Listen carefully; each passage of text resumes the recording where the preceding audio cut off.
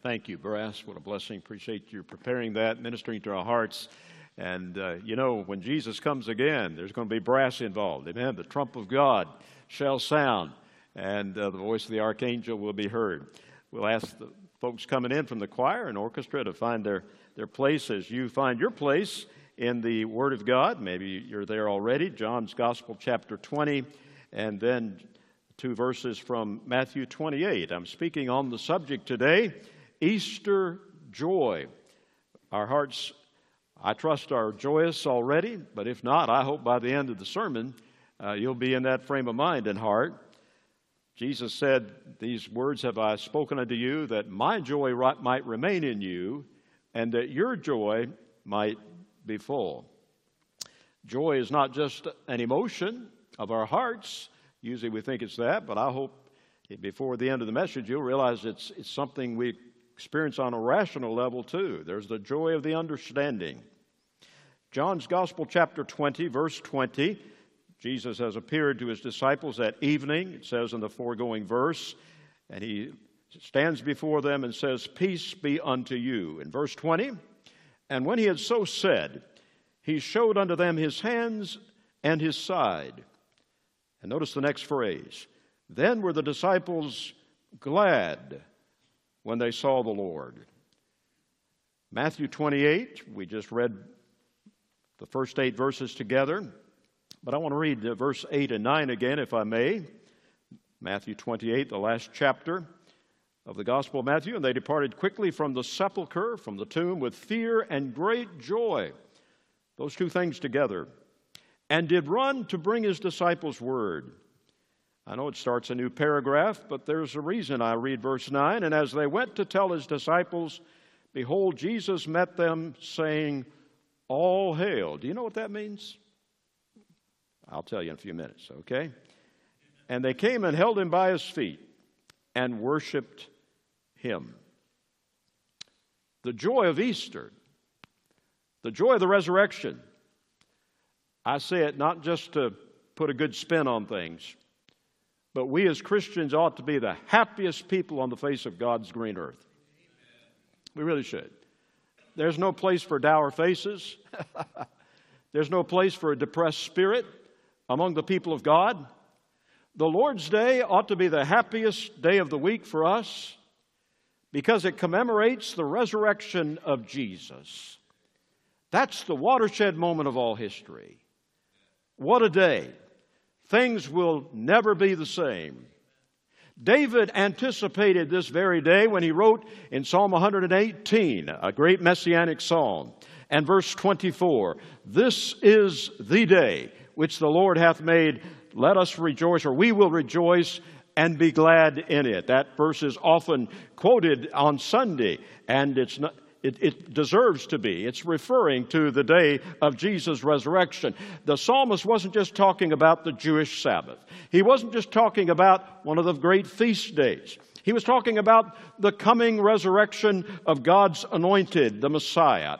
And that was when, as other parts of the psalm bring out, that was when the stone which the builders refused became the headstone of the corner. It was a day of rejoicing, of superlative joy. Shouts went up when the headstone of the temple was put in place. Sadly, let's be honest, few have entered into the joy of Christ's resurrection. Relatively few. Maybe you're happy about it. I hope you are. But in all likelihood, your neighbor is not. In fact, millions around the world today, though it's Easter Sunday, are kissing a crucifix and weeping. Instead of rejoicing over an empty tomb. They're commemorating a dead Christ who has no power to help them if he can't help himself. I am a patriotic preacher. I don't apologize for saying that.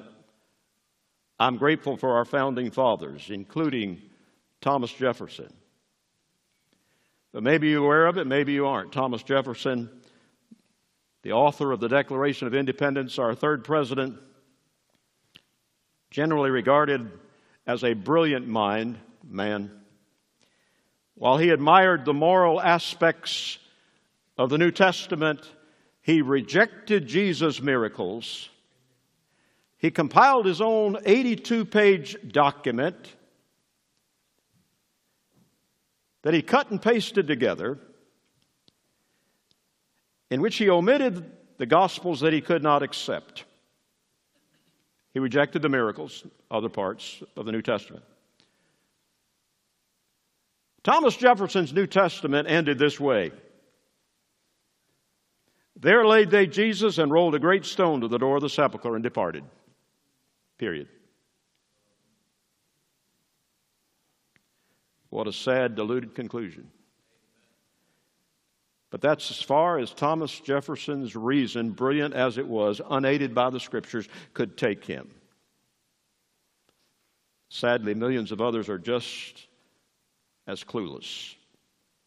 But my brothers and sisters, I'd remind you today, we serve a living Christ who is able to subdue all things unto himself.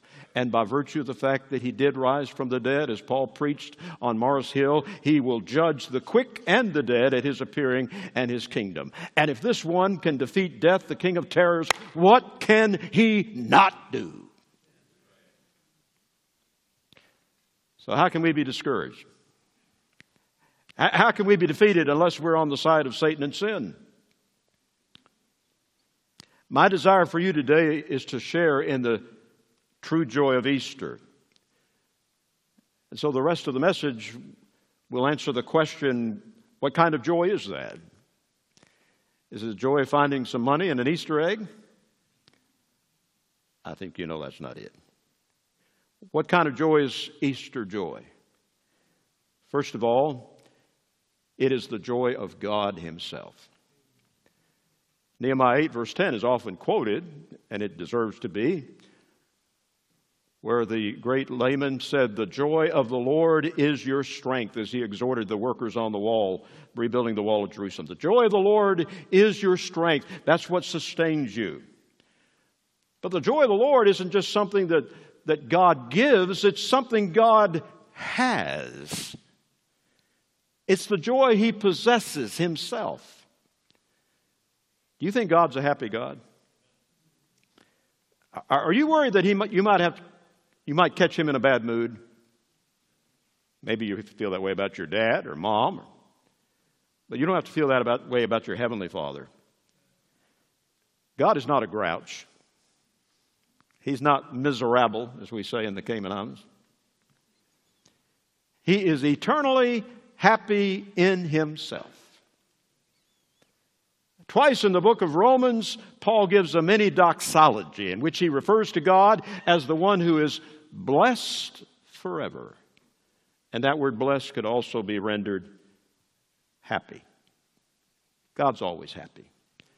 I don't mean to burst your bubble, but he's always happy regardless of what happens to you or me.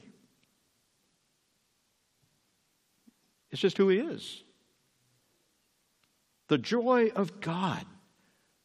The joy of God is not conditional on anything we feel or that happens to us.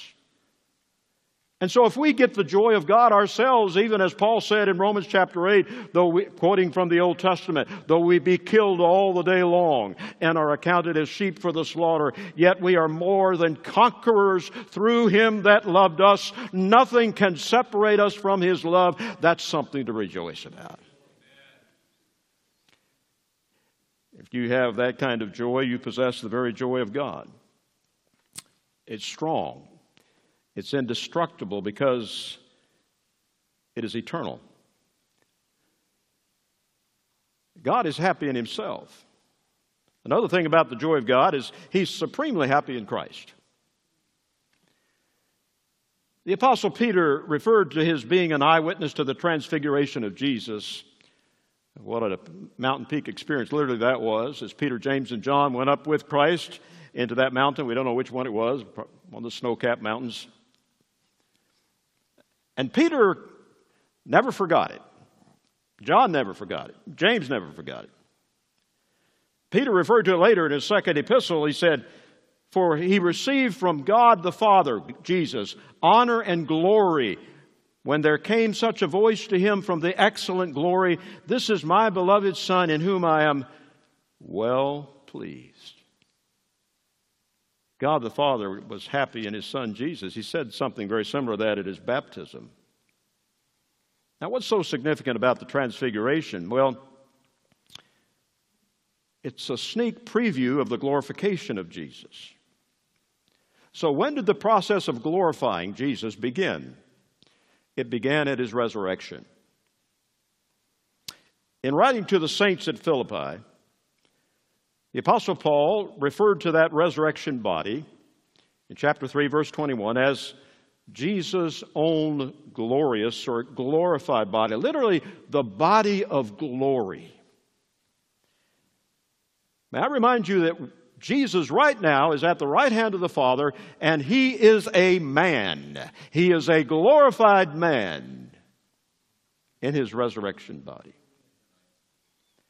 And when the Father raised His Son from the dead, it proved that He was happy, supremely happy and pleased in His Son Jesus. And by raising Jesus from the dead, God exalted Him. That stone that was rejected has become the headstone, the chief cornerstone. Our Lord died. He really died. He didn't just swoon. He died. He was buried.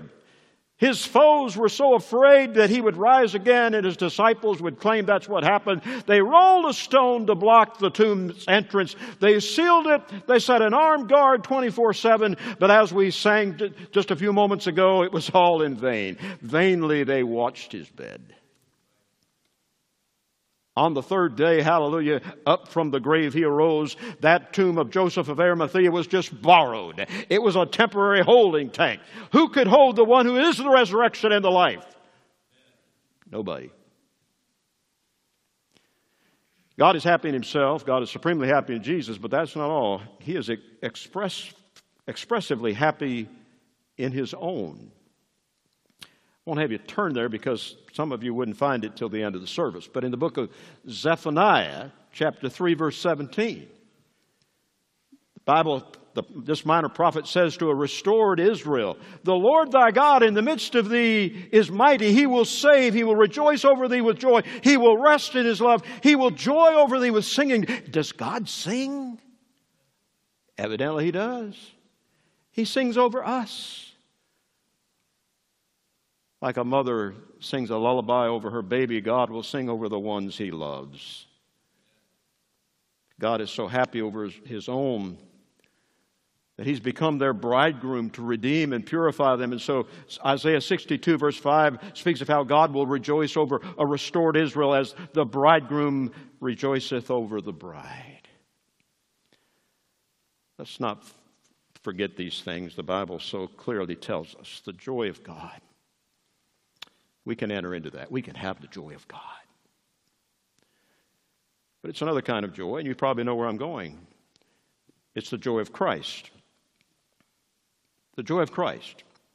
You say, well, He was a man of sorrows. Yeah, he experienced that so that we could enter into His joy, but He was also joyful in spirit, the Bible says, even as He was a man of sorrows outwardly. And in Hebrews chapter 12, if you turn there, I want you to see a verse. It's puzzled me for a long time. I believe I have a little bit of an idea what it means. Hebrews chapter 12, verse 2. "Looking unto Jesus, the author and the finisher of our faith, who for the," what's that next word, class? "Joy that was set before Him, endured the cross, despising the shame, and is set down at the right hand of the throne of God." Yes, He was the man of sorrows. He was in mortal agony as He hung upon the cross. But the Bible says in Luke chapter 10, verse 21, that He was able to rejoice in spirit. I love to ponder that phrase. I won't have you turn to that passage, but it's in the context of Jesus talking to the 70 who returned from a short-term mission trip where they done miracles. They're all ecstatic. They said, God, Jesus said, "Your name we were able to cast out demons." They were on cloud 9, but he brought them back down to earth real quickly. He said, I beheld Satan as lightning fall from heaven. Don't rejoice in your power over demons. Rejoice that your names are written in heaven. That's the thing to rejoice about. Judas cast out demons, but he's in hell. Oh, we need the joy that Jesus had inwardly. It was prophesied in Psalm 45, 6 and 7 that he would be anointed with the oil of gladness above his fellows, above his equals, his peers. I'm sure you're aware of the fact that the biblical custom at Oriental feasts, the oil would be poured on the head of distinguished and welcomed guests. Olive oil. As a reward for his work, the Father anointed Jesus the Son with superior joy. And according to Hebrews 12, verse 2, if I understand this at all, even as Jesus was experiencing all the horrors and the torture of Golgotha, the asphyxiation, the fever, the pain, the dehydration, the excruciating thirst, he was happier than any man has ever been. Why? The Bible gives 3 reasons. Number 1, he was happy because he was finishing the Father's will. He had said it in prospect in the high priestly prayer of John 17, which he prayed a short time before. He said, Father, I have glorified thee on the earth. I have finished the work thou gavest me to do. And now glorify thou me with thine own self, with the glory which I had with thee before the world was. Oh, how Jesus delighted to do the Father's will. He didn't have to just force himself.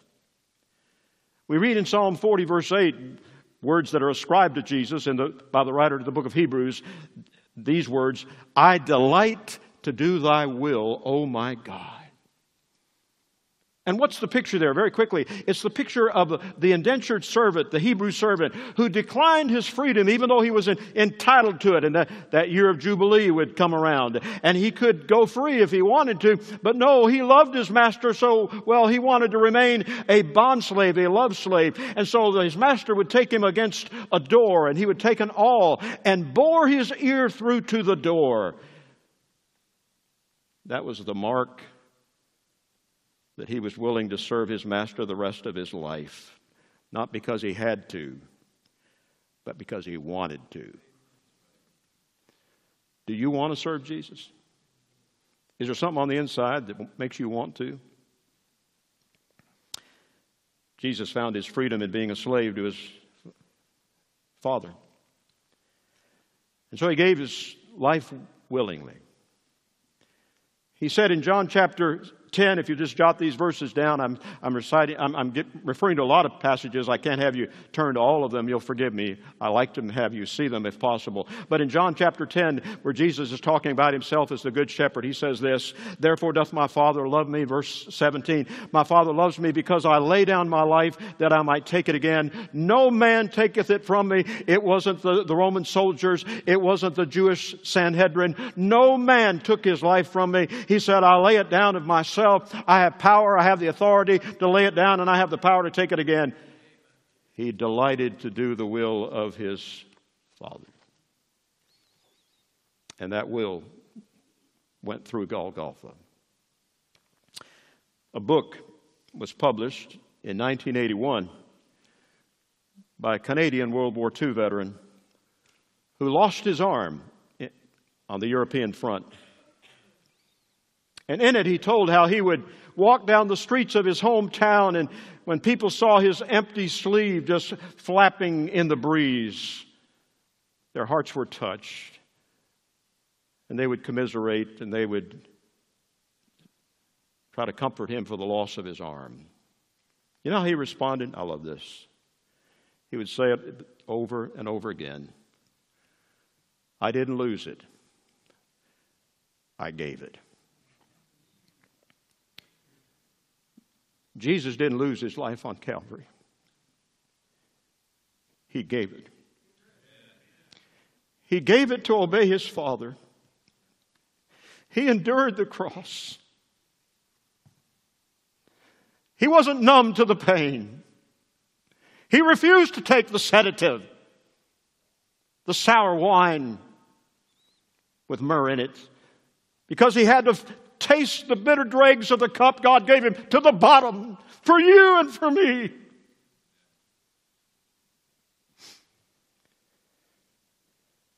But you know what?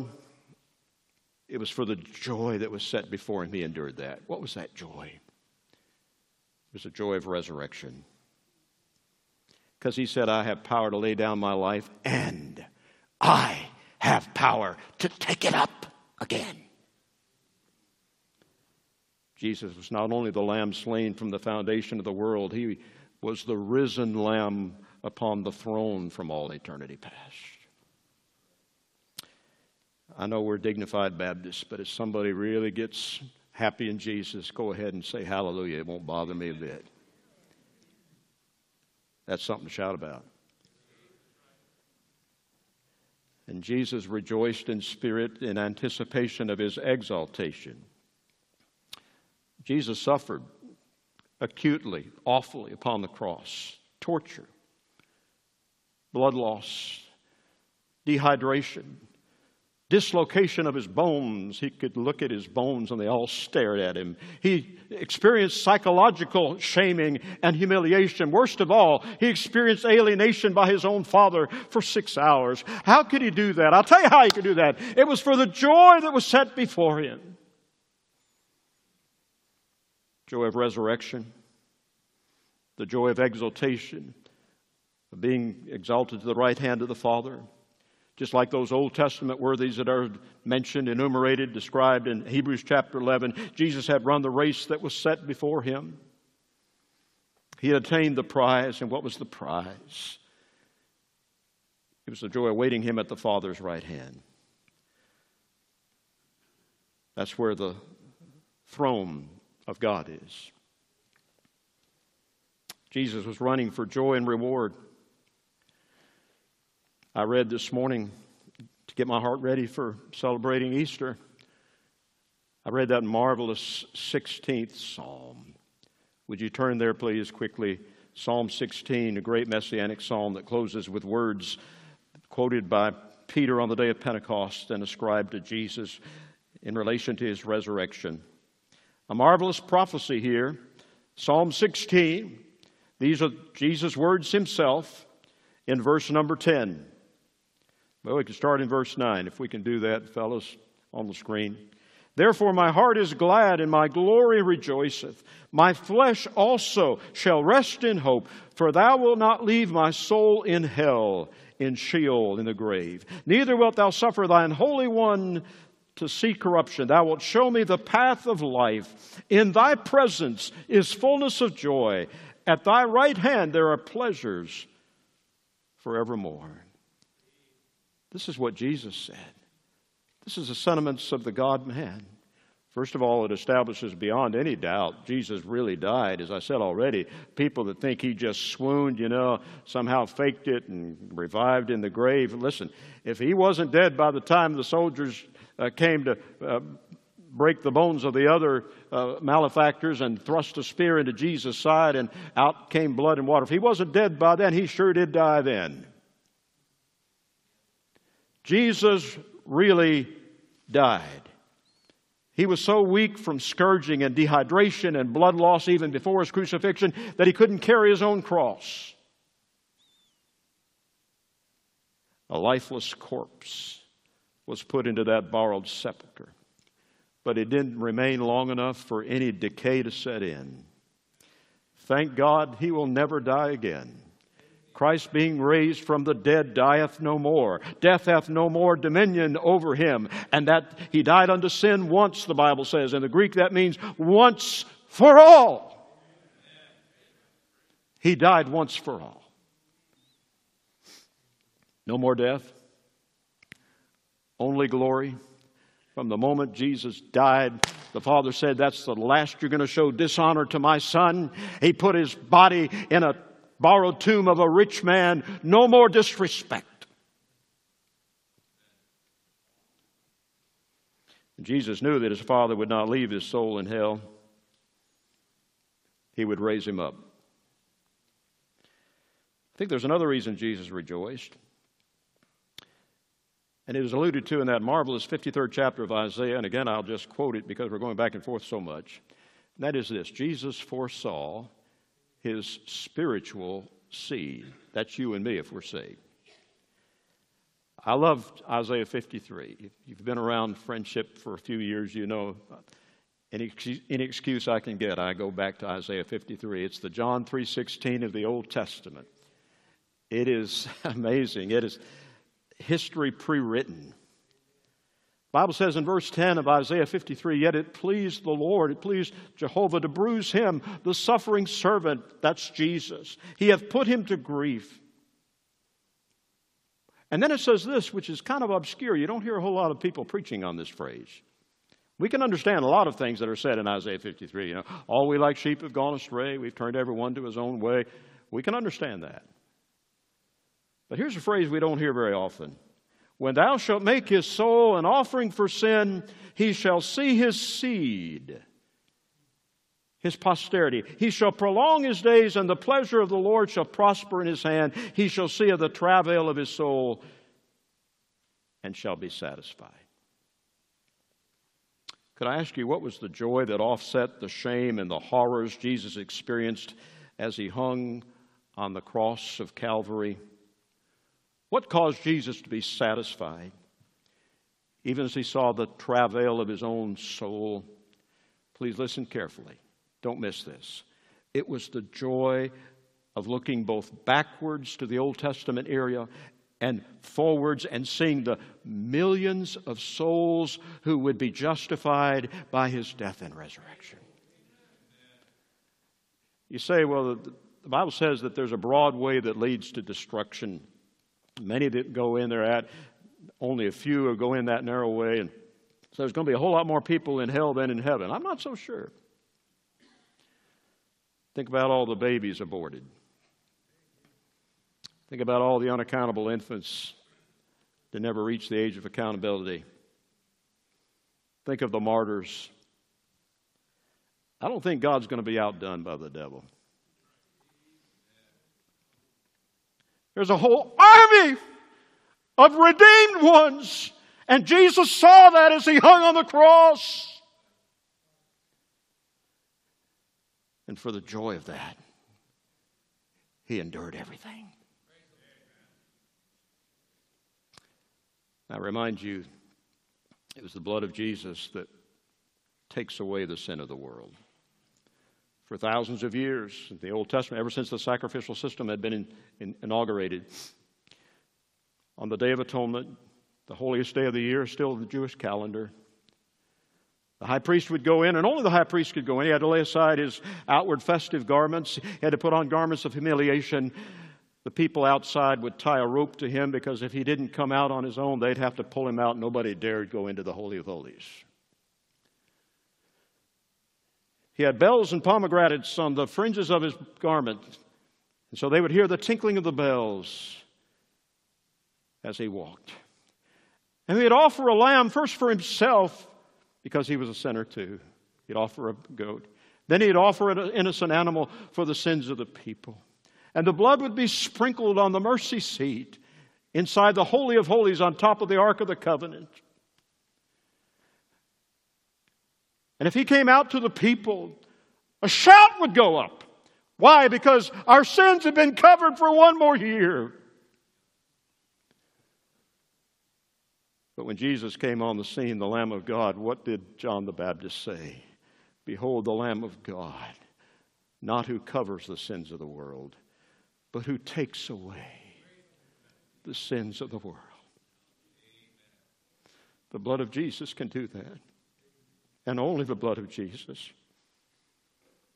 And as he saw the multitudes that would be redeemed by his blood, he despised the shame of crucifixion. That's a very strong expression. I looked it up. Despising the shame. It's an active emotion, not something Jesus received passively. The meaning of the Greek is to think down upon or to think slightly of.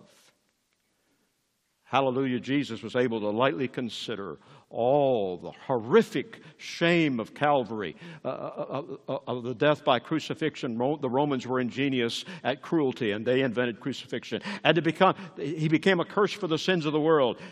How did he do that? He set over against it joy. He compared the two. His was the joy of accomplishment, fully accomplishing his Father's will. His was the joy of anticipation. He was anticipating being exalted at the right hand of the Father once he was raised from the dead. His was the joy of acceptance, the millions of his spiritual seed that would be justified by his blood, that would be accepted in the beloved.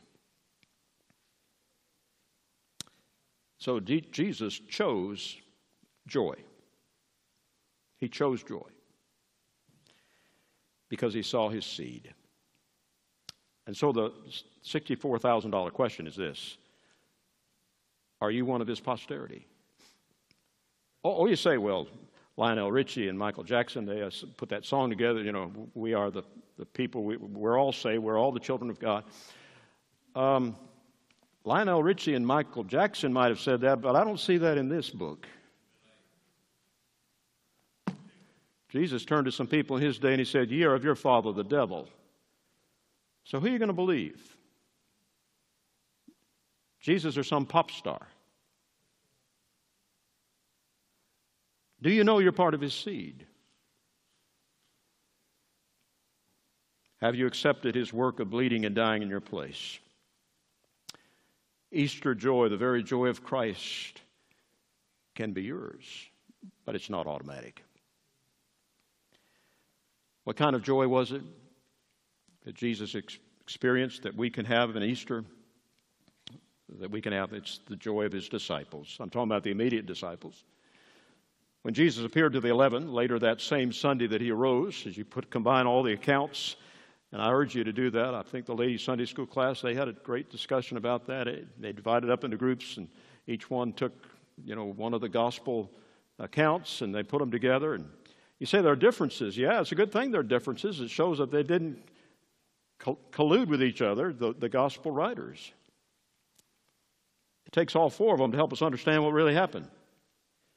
And the Bible says in John chapter 20, verse 20, here's 20/20 vision, all right? Spiritual vision. When Jesus showed them his hands and his side, then were the disciples glad when they saw the Lord, the resurrected Christ.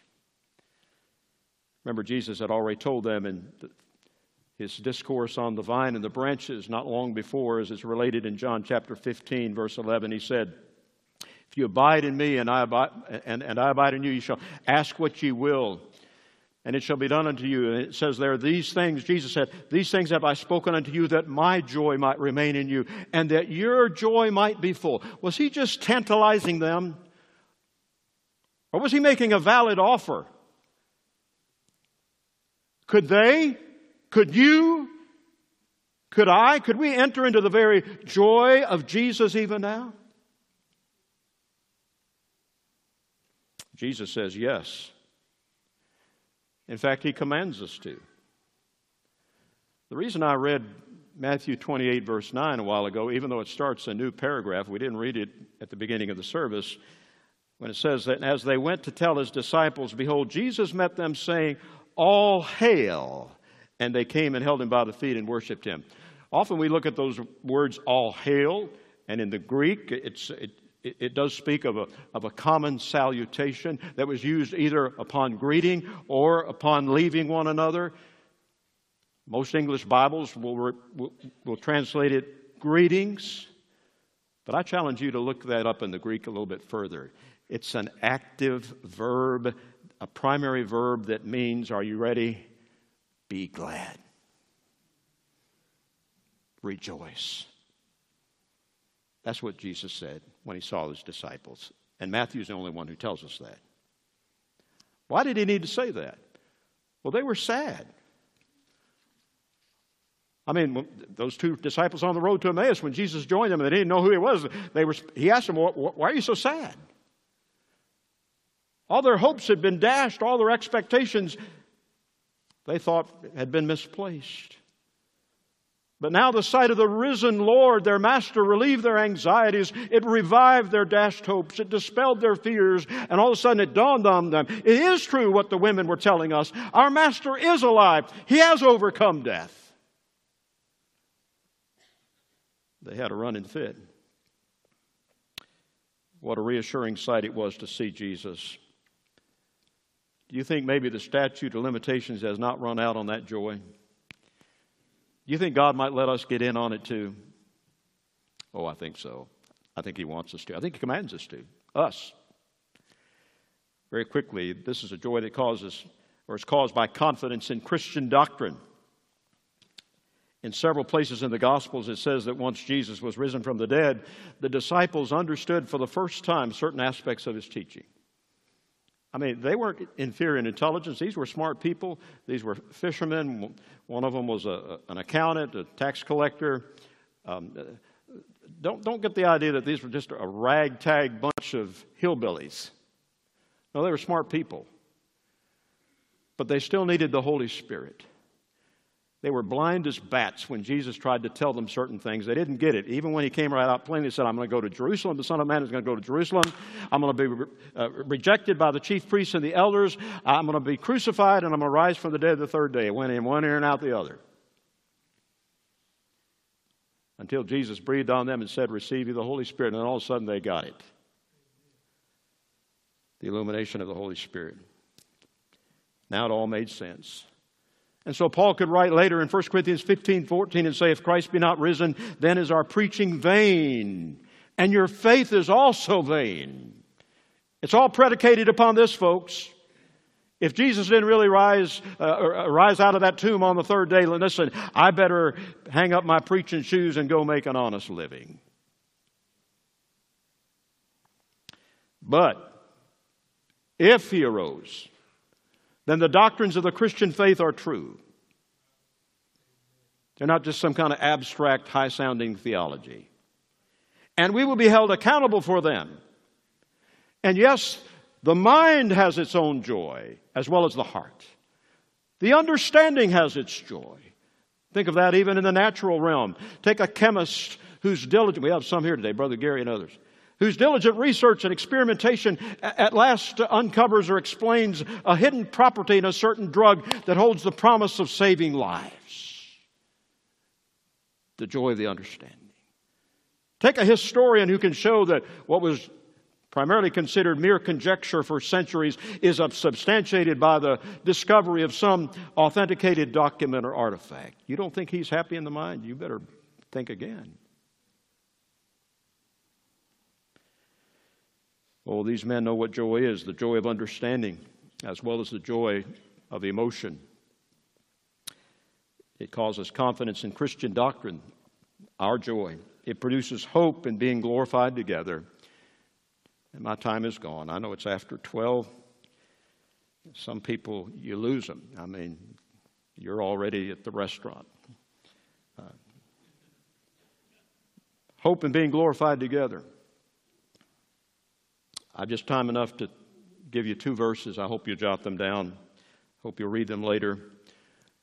Romans 5, verse 2. Romans 5, verse 2, first of all. By whom, Jesus, also we have access by faith into this grace wherein we stand and rejoice in hope of the glory of God. Again, I tell you, this is what motivates the true child of God. Standing in hope of the glory of God. We talk about heaven, but so often we use superficial things.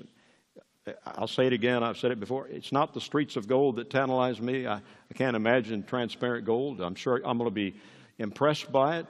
I can't imagine a gate made of one big pearl. But honestly, that doesn't hold a whole lot of fascination for me. I want to see Jesus.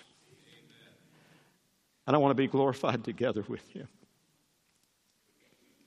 1 John 3, verse 2, Beloved, now are we the sons of God. What a privilege. If you know Jesus Christ as your Savior, if you've been born again, you've been born from above. You're born into the family of God. You're a brother of Jesus Christ. You're a child of God. And you can say that without any hesitation. But hey, don't stop there. It goes on to say, and it doth not yet appear what we shall be. But we know that when he shall appear, we shall be like him, for we shall see him as he is. As Sharon said in her interview, not seeing through a glass darkly, that's what we do through the Word of God. Thank God for that. But one of these days, we're going to have a different set of apparatus, and we'll be able to see him as he is, face to face. Where? In heaven, a place of perfect bliss.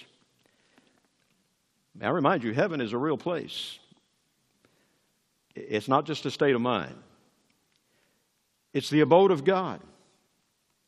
It's where the risen Lamb sits on his throne right now. It's a perfect place. You and your sin can't get in both of you. One or the other is going to have to go. Nothing that defiles will enter that place. We will serve him. We will worship him. We're not going to just float around on clouds. His servants shall serve him, and will never get tired doing it. Millions are already there, and they beckon us to follow them. Where? Heaven. How? In resurrected bodies, just like Jesus' body. When Jesus comes again, the dead will be resurrected. First, you've heard it said, I don't know if this is the reason, but they've got 6 feet further to go. But then we'll be changed. It'll happen so fast you'll wonder where you've been. These bodies will be just like Jesus' own glorified body, immortal, powerful, unlimited. Whereas in the millennium, men will be delivered partially from the curse, but we will be delivered completely from the curse that makes us grow old and forgetful and fearful. The joy of the disciples. Can you imagine what it will be like to wake up in heaven and see our loved ones, see Jesus? The story is told of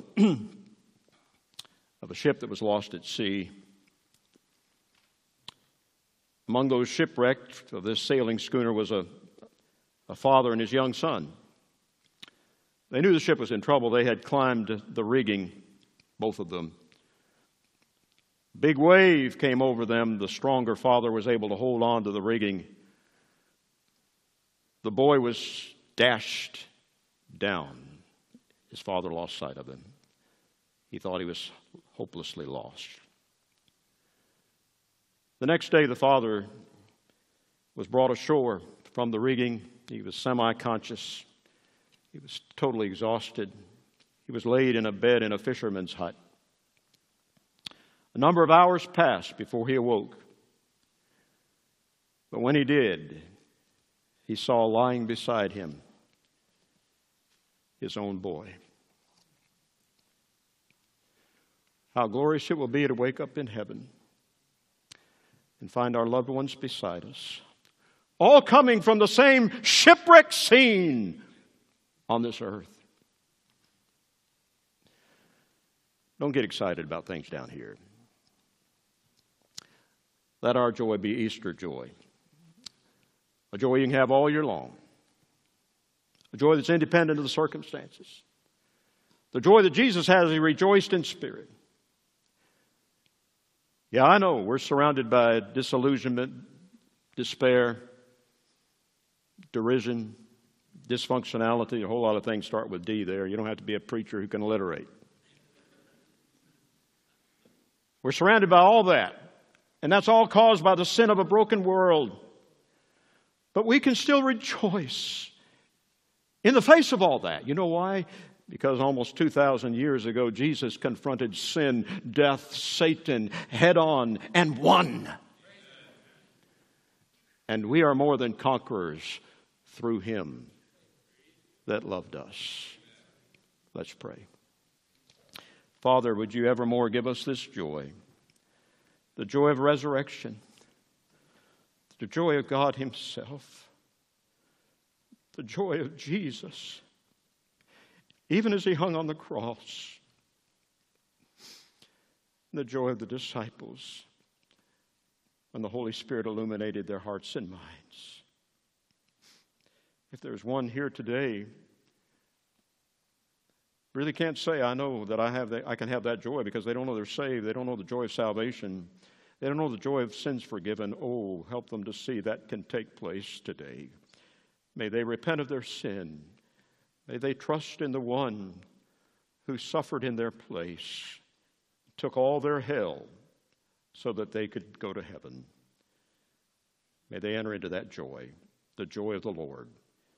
In Jesus' name we pray. Amen.